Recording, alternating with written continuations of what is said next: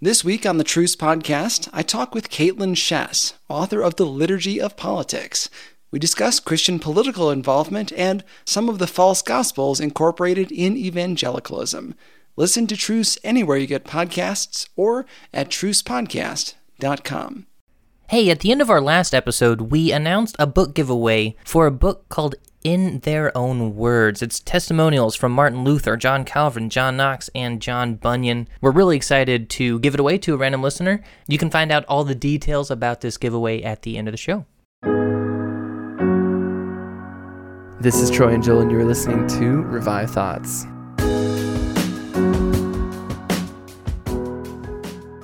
It is step by step. It is inch by inch. It is stroke by stroke that our Christian character is built.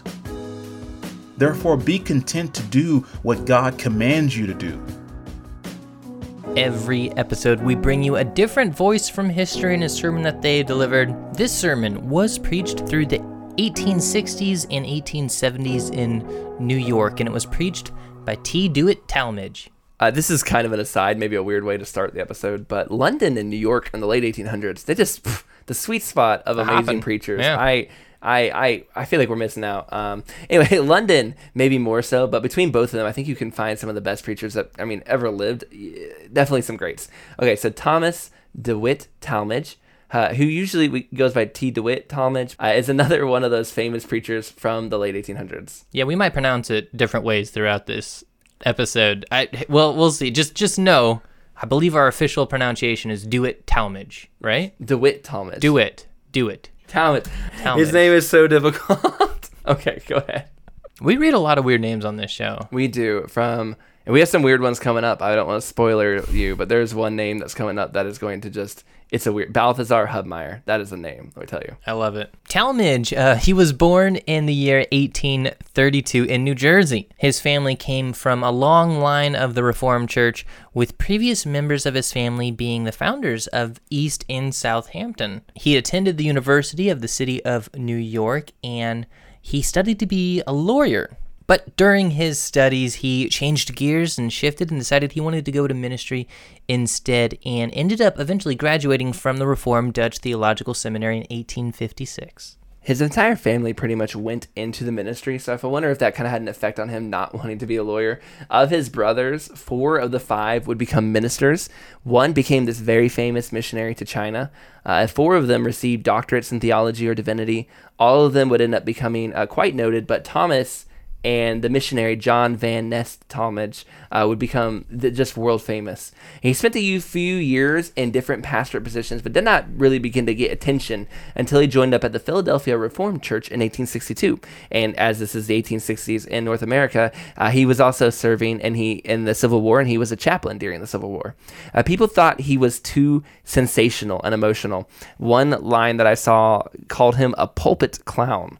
Yet soon the church outgrew the building that it was in, and in 1869, the Central Presbyterian Church of Brooklyn, which would be eventually renamed Brooklyn Tabernacle, recruited him. And that church, by the way, Brooklyn Tabernacle, is still famous to this day. They still are a very large church in New York. Yeah, Talmage would end up having 3 different wives over the course of his life. And Troy, I feel like we see this. I feel like we see people going through different wives. And I'm curious, my hypothesis is that, because you look at it at face value and you just think women die a lot more than men.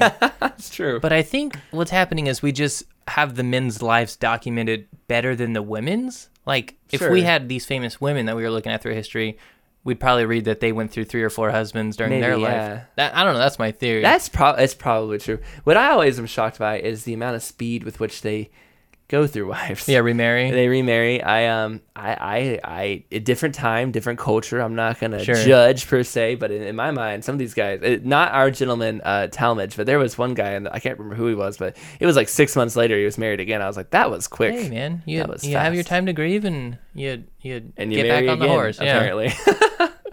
His first wife and him had 2 children, but this is kind of tragic. She drowned in 1861, 2 years later. So he gave it 2 years. Yeah, I think that's a more normal. 2 years later, he remarried and was with this wife for 32 years. So a nice long life with him. They had 5 kids together, but she eventually would pass away as well. His last wife, which is kind of a little bit more scandalous, he married 3 years after that. She was the widow of a wealthy man, and she was only 40 years old, which was 27 years younger than him at the time of their marriage. I guess, again, a different time, a different era. Sure. I don't know. There's a few things in that paragraph that I kind of raised my eyebrow at I will say, at the very end of his life, he does kind of decline a little bit in popularity, and I have no reason to say this, and hopefully I'm not spreading a rumor of any kind, but a tiny part of me wondered, is it maybe because you married a woman that was almost 30 years younger than you? I feel like that happened a lot. It happened. Fiddler on the Roof, right? I don't know. All right.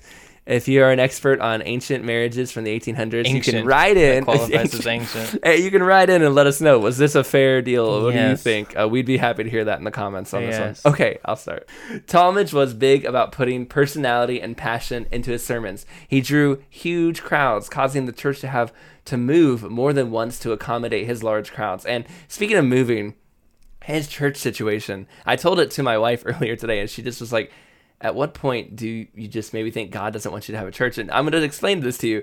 First, a fire overtook the church in 1872. They had just moved 3 years before that. This was during one of Brooklyn's worst fires. Okay, it's a bad fire.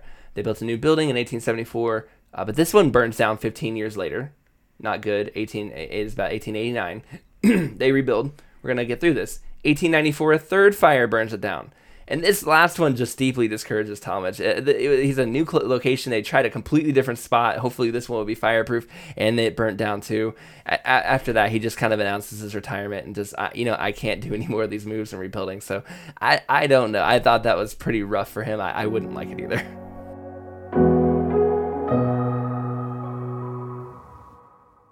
This week on the Truce Podcast, I talk with Caitlin Schass, author of The Liturgy of Politics.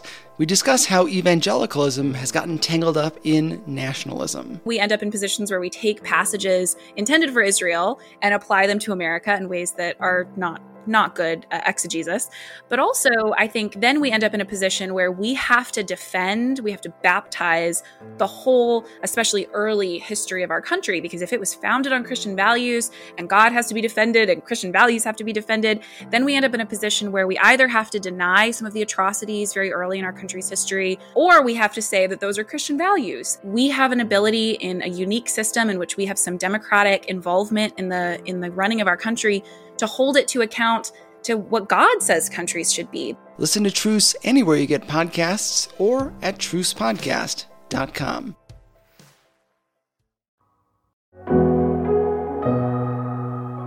Yeah, his preaching was a big part of his draw. He had a bit of showmanship to him. Yes. You ever see that The Greatest Showman movie? Yeah. P.T. Burnham. That's kind of how I think of out of this guy. I mean, he's not running. I think you're telling by the look on my face. I wasn't the biggest fan on that one, but No, I'm just saying though. There's showmanship to it. There's this one account where he's on top of this tall stage suspended above the crowd, and he runs full speed as if he's gonna crowd dive into the crowd, and last second he pulls back and psychs them out and just kind of hops up on the platform. As he's kind of street preaching down to the crowd, he's screaming, "Young man, you are leaping headlong for the cliff, and sin will take you over it." Just he's an attention grabber. Yes. And hey, and this, I feel like the 1800s, late 1800s, that's the era for that. That's what showmanship. I'll be honest, if I saw a YouTube clip of some pastor basically running and almost jumping off the ledge and then screaming, "Young man, you're heading over a cliff," even today, I think that would catch our attention. Sure. It's definitely different. Yeah, for sure. And I mean, he took his preaching all around the world. He had a big tour in England in the late 1800s. He'd preach for, huge crowds that would gather. I kind of wish we still had traveling preachers that I'd go out and watch a pastor. That's actually true. I never think about that. You'll see where band tours go and all these. You have this T-shirt. You never see and so and so was here, and here in this city at that time. Man, because there are pastors that'll give lectures and stuff, but it's not the same. It's not what we're seeing here on this level. Through 1889 and 1890, he took a trip to the Holy Land, which led to a series of 25 sermons that he would come back with and become pretty famous for, and it really captured the public's imagination for for visiting the part of the world where Jesus walked. After he retired in 1894, due to that fire we talked about, he took an around-the-world trip then. He preached, he evangelized, and then eventually he'd work for a very short time at another church in Washington, D.C. But those crowds he saw in Philadelphia and New York and England, they didn't really materialize in Washington, D.C., so in his final years, he kind of retired, just stuck with his writing. Now, he did a lot of writing. He edited big and famous magazines and newspapers at the time. His own sermons were regularly published to over 3,000 different journals and groups. And the readership on these sermons are estimated, one estimate, this might be crazy, but one estimate was 25 million readers. Just gigantic numbers. Imagine a preacher who's putting out 25 million downloads. That's an amazing reach. But think about how many people were reading those sermons, and this was 130 years ago. It's harder to get a hold of that content. As he grew older, his popularity waned. Although well-read, his sermons didn't have that performance in them, and taste and interests were kind of changing at the beginning of the 1900s. And like I said, he did see his own decline in popularity, and a little part of me wonders, the marriage scandal might have been a little bit of that too. I don't know. Yeah, in 1902, towards the end of his life, he was in Mexico after a doctor sent him there to recover from influenza. Once again, that was a practice in this era. If you were sick, send you to a hot climate to recover. We see this with a lot of the preachers we've covered on our show. I really think doctors need to consider bringing that prescription back. You say that, but all of the people that were sent to hot climates also died there. So it didn't actually work out for a you lot never of them. read and then they got better and returned to work. It's kind of the end of the line for a lot of these people. Unfortunately for him as well. He did not recover. A few weeks later, he would end up passing away from that influenza. His funeral was quaint. It was quiet. It did attract a few big names. Thomas Chalmers was there, but overall, it was a relatively quiet and peaceful affair. The sermon that we are about to listen to starts with a simple verse about a spider in a palace. Yet he manages to turn it into a fascinating display of God's power. It definitely gives you an understanding of why his sermons reach so many people.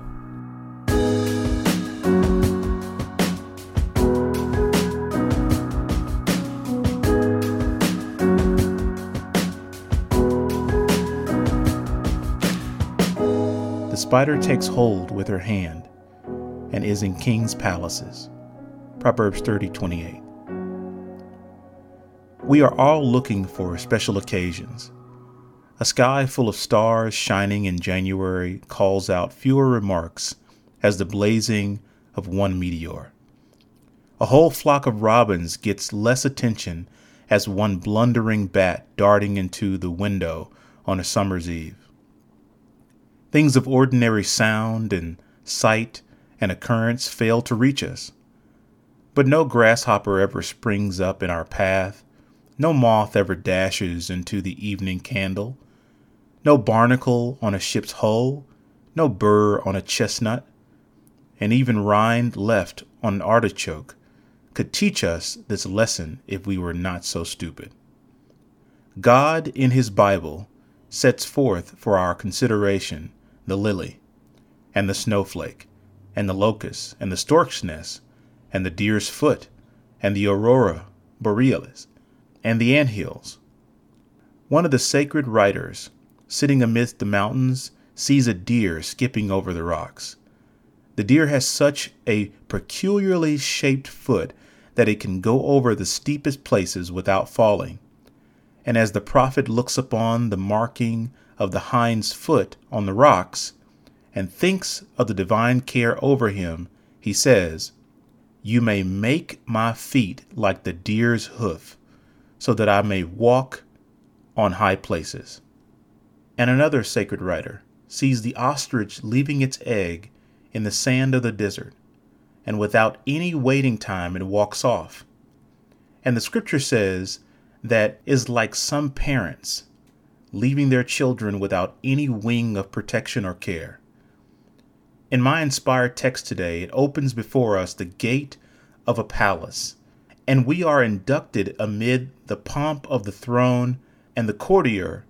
And while we are looking around upon the magnificence, inspiration points us to a spider plying its shuttle and weaving its net on the wall. It does not call us to regard the grand surrounding of the palace, but to a solemn and earnest consideration of the fact that the spider takes hold with her hands and is in kings' palaces. It is not very certain what was the particular species of insect spoken of in the text, but I will proceed to learn from the exquisiteness of the divine mechanism. The king's chamberlain comes into the palace and looks around and sees the spider on the wall and says, "Away with the intruder." And the servant of Solomon's palace comes with his broom and dashes down the insect, saying, "What a loathsome thing it is." But under microscopic inspection, I find it more wondrous of construction than the embroideries on the palace wall and the upholstery about the windows. All the machinery of the earth could not make anything so delicate and beautiful as the prehensile with that spider catches its prey, or as any of its 8 eyes. We do not have to go so far up to see the power of God in the tapestry hanging around the windows of heaven, or in the horses and chariots of fire with which the dying day departs. We don't have to go look at the mountain swinging out its sword arm from under the mantle of darkness until it can strike with the scimitar of the lightning. I love better to study God in the shape of a fly's wing, or in the formation of a fish's scale, or in the snowy whiteness of a pond lily. I love to track his footsteps in the mountain mass, and to hear his voice in the hum of the rye fields, and discover the rustle of his robe of light in the south wind. Oh, this wonder of divine power that can build a home for God in an apple blossom and tune a bee's voice until it is fit for the eternal orchestra. That can say to a firefly, "Let there be light." While holding an ocean, in the hollow of his hand, it goes forth to find heights and depths and lengths and breadth of omnipotence in a dewdrop, and dismounts from the chariot of midnight hurricane to cross over the suspension bridge of a spider's web. You may take your telescope and sweep it across the heavens in order to behold the glory of God. But I will take the leaf holding the spider and the spider's web, and I will bring the microscope to my eye, and while I gaze and look and study, and when I am done, I will be in shock. Then I will kneel down in the grass and cry, "Great and marvelous are your works, Lord God Almighty." Again, my text teaches me that insignificance is no excuse for inaction. The spider that Solomon saw on the wall might have said, "I can't weave a web worthy of this great palace. What can I do amid all this gold and embroidery? I am not able to make anything fit for so grand a place, and so I will not work my spinning jenny." Not so, said the spider. The spider takes hold with her hands. Oh, what a lesson that is for you and me. You say, if only you had some great sermon to preach, or if only you had a great audience to talk to, or if only you had a great army to marshal, or if only you had a constitution to write, and if there was just some tremendous thing in the world for you to do, then you would show us. Yes, you would show us. What if the Levite in the ancient temple had refused to snuff the candle because he could not be a high priest? What if the hummingbird should refuse to sing its song into the ear of the honeysuckle because it cannot, like the eagle, dash its wings into the sun? What if the raindrop should refuse to descend because it is not a Niagara Fall? What if the spider of the text should refuse to move its shuttle because it cannot weave Solomon's robes? Away with such folly. If you are lazy with 1 talent, you would be lazy with 10 talents. If Milo cannot lift the calf, he never will have strength to lift the ox. In the Lord's army, there are calls for promotion, but you cannot be a general until you have been a captain, a lieutenant, and a colonel. It is step by step. It is inch by inch. It is stroke by stroke that our Christian character is built. Therefore, be content to do what God commands you to do. God is not ashamed to do small things. He is not ashamed to be found chiseling a grain of sand, or helping a honeybee to construct its cell with mathematical accuracy, or flinging a shell in the surf, or shaping the bill of a finch. What God does, He does well. What you do well. Whether it is a great work or a small work, if 10 talents, employ all the 10. If 5 talents, employ all 5. And if 1 talent, employ the 1. If only the 1,000th part of a talent, employ that. You should be faithful to death, and I will give you the crown of life. I tell you, if you are not faithful to God in a small sphere, you will be indolent and insignificant in a large sphere. Again, my text teaches me that repulsiveness and loathsomeness will sometimes climb up into very elevated places. You would have tried to have killed the spider that Solomon saw. You would have said, "This is no place for it." If that spider is determined to weave a web, let it do so, down in the cellar of this palace or in some dark dungeon. The spider of the text could not be discouraged. It clambered on. It climbed up higher and higher and higher until after a while it reached the king's vision, and he said, "The spider takes hold with her hands," and is in kings' palaces. And so it often is now with things that are loathsome and repulsive that get up into very elevated places. The Church of Christ, for instance, is a palace. The King of heaven and earth lives in it. According to the Bible, her beams are of cedar, and her rafters of fir, and her windows of agate, and the fountains of salvation dash a rain of light. It is a glorious place, the Church of God is. And yet sometimes unseemingly and loathsome things creep up into it. Evil speaking and rancor and slander and backbiting and abuse come crawling up on the walls of the church, spinning a web from arch to arch, and form the top of one communion tankard to the top of another communion tankard. Glorious palace in which there ought only to be light and love and pardon and grace. Yet there is a spider in the palace. Home ought to be a castle. It ought to be the residence of every royal. Kindness, love, peace, patience, and endurance should it be to the princes residing there. But sometimes dissension crawls up into that home, and the jealous eye comes up, and the scene of peace and plenty becomes the scene of tensions and dissonance. You say, "What is the matter with this home?" I will tell you what's the matter with it. A spider is in the palace. A well-developed Christian character is a grand thing to look at. You see some man with great intellectual and spiritual proportions. You say, "How remarkable that man must be." But you find amid all his splendor and skills that there are some prejudice, some whim, or some evil habit that a great many people do not notice.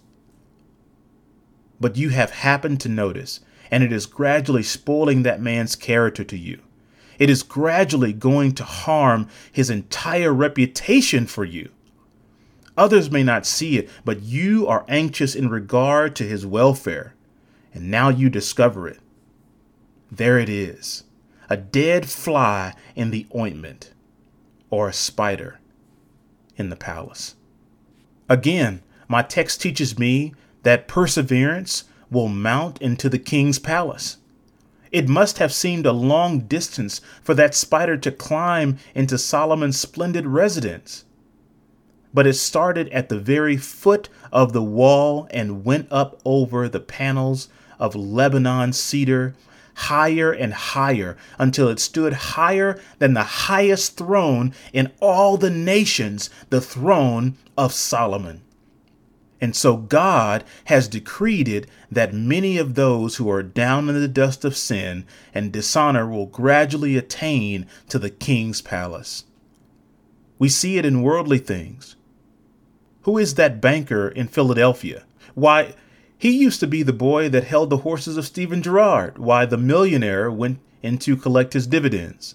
Arkwright toils on up from the barber's shop until he gets into the palace of invention. Sextus V toils on up from the office of swineherd until he gets into the palace of Rome. Fletcher toils on up from the most insignificant family position until he gets into the palace of Christian eloquence. Hogarth, engraving pewter pots for a living, toils on up until he reaches the palace of world-renowned art. And God has decided that, though you may be weak of arm and slow of tongue, and be struck through with a great many mental and moral deficits, by his almighty grace you will yet arrive in the king's palace. And not the one spoken of in the text, not one of marble, not one adorned with pillars of alabaster and thrones of ivory, and flagons of burnished gold. No, but a palace in which God is the king, and the angels of heaven are the cupbearers. The spider crawling up the wall of Solomon's palace was not worth looking after or considering, as compared with the fact that we, who are worms of the dust, may at last ascend into the palace of the King immortal. By the grace of God, may we all reach it. Oh, heaven is not a dull place. It is not worn out mansions with faded curtains and outlandish chairs and cracked ware. No, it is as fresh and fair and beautiful as though it were completed but yesterday. The kings of the earth will bring their honor and glory into it. The palace means splendid rooms. Now, I do not know where heaven is, and I do not know how it looks. But if our bodies are to be resurrected in the last day, I think heaven must have material splendor as well as a spiritual grandeur.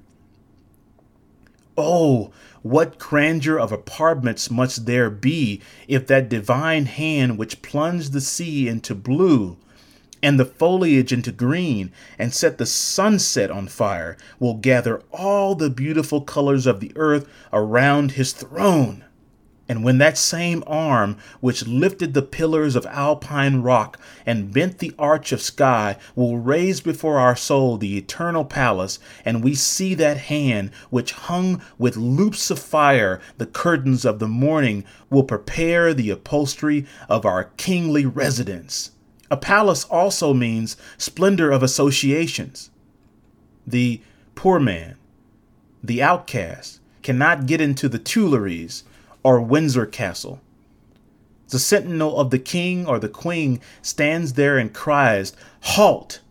as he tries to enter. But in that palace, we may all become residents, and we will all be princes and kings. We may have been beggars, we may have been outcasts, we may have been wandering and lost, as we all have been at one point, but there we will take our royal status. What companionship in heaven! To walk side by side with John and James and Peter and Paul and Moses and Joshua and Caleb and Ezekiel and Jeremiah and Micah and Zechariah and Wilberforce and Oliver Cromwell and Philip Doddridge and Edward Payson and John Milton and Elizabeth Fry and Hannah More and Charlotte Elizabeth and all the other kings and queens of heaven. Oh, my soul, what a companionship. A palace means the splendor of a banquet. There will be no more common ware on that table. There will be no more unskilled musicians at that entertainment. There will be no scanty supply of fruit or beverage. There have been banquets spread that cost $1 million each. But who can tell the untold wealth of that banquet? I do not know whether John's description of it is literal or figurative.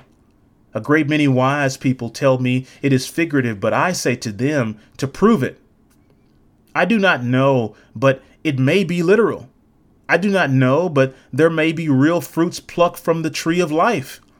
I do not know, but that Christ referred to the real juice of the grape when he said that we should drink new wine in our Father's kingdom. But not the intoxicating stuff of this world's brewing. I do not say it is so, but I have as much right for thinking it is so as you have for thinking the other way. At any rate, it will be a glorious banquet. Hark, the chariots rumbling in the distance. I really believe the guests are coming now. The gates swing open, the guests dismount, the palace is filling, and all the chalices flashing with pearl and amethyst and carbuncle are lifted up to the lip of the myriad banqueters, while standing in the robes of snowy white, while they drink to the honor of our glorious King. Oh, you say, that is too grand a place for you and for me. No, it is not. If a spider, according to the text, could crawl up on the wall of Solomon's palace, will not our poor souls, through the blood of Christ, mount up from the depths of its sin and shame and finally reach the palace of the eternal King? Where sin abounded, grace will much more abound. And that whereas sin reigned through death, even so may grace reign through righteousness to eternal life by Jesus Christ our Lord. In the Far East there is a bird called the humma, about which is the beautiful superstition that upon whatever head the shadow of that bird rests, upon that head there will be a crown. Oh, you dove of the Spirit, floating above us, let the shadow of your wing fall upon this congregation, that each at last in heaven may wear upon his head a crown, and hold in his right hand a star.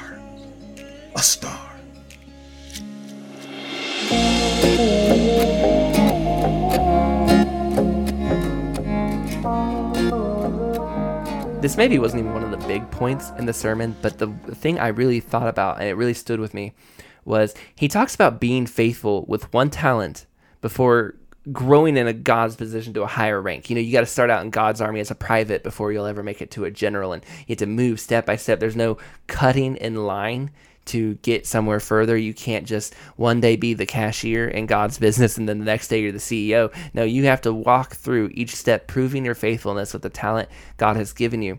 I think that's something we often don't really want to do, and I think a lot of us struggle with this desire to do more for the kingdom of God, but we're really struggling to be faithful in the smaller position that we are in right now. And I think God is waiting for us to show ourselves faithful right where we are, and then he will continue to grow us. And, you know, being compared to a spider in a palace, it's maybe not like the most pleasant comparison, but it is a good reminder that to us, we are very small in God's great kingdom. And let's just be faithful with the little stuff God has given us now and do well with what he has blessed us with.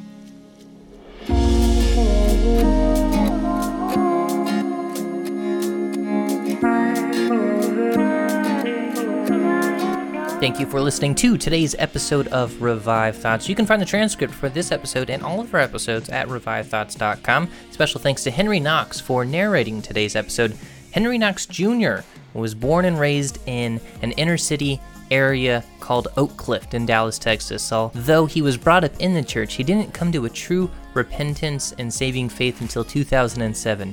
After being compelled into the faith, and with a deep desire to share the gospel in the community from which he was raised, he founded a ministry in 2013 named Christ Infinite Vision. By God's providence, he currently serves as an elder at Ecclesia Church of Dallas, where their local church mission has been evangelizing neglected communities while providing God-centered teaching, discipleship, and education.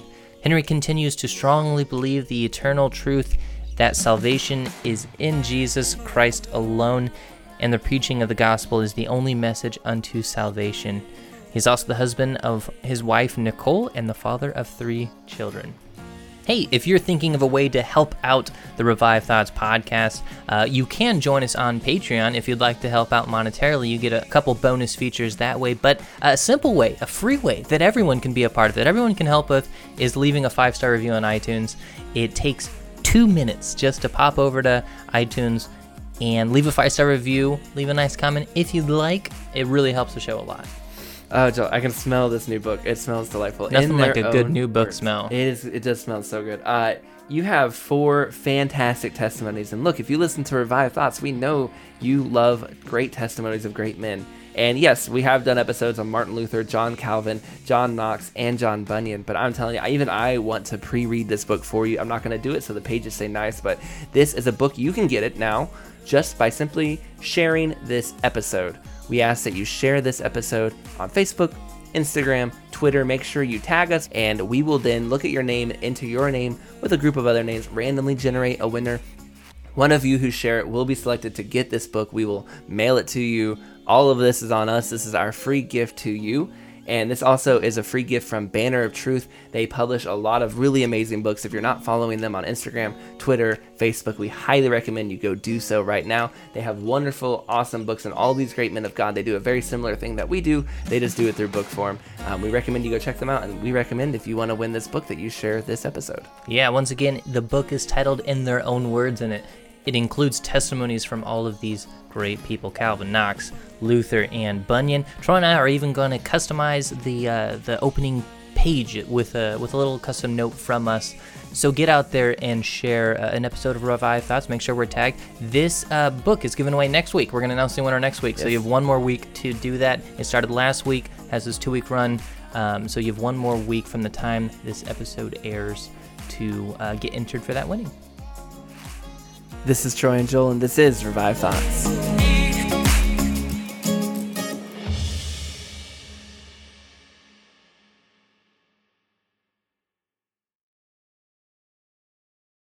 This week on the Truce Podcast, I talk with Caitlin Schass, author of The Liturgy of Politics. We discuss Christian political involvement and some of the false gospels incorporated in evangelicalism. Listen to Truce anywhere you get podcasts or at trucepodcast.com.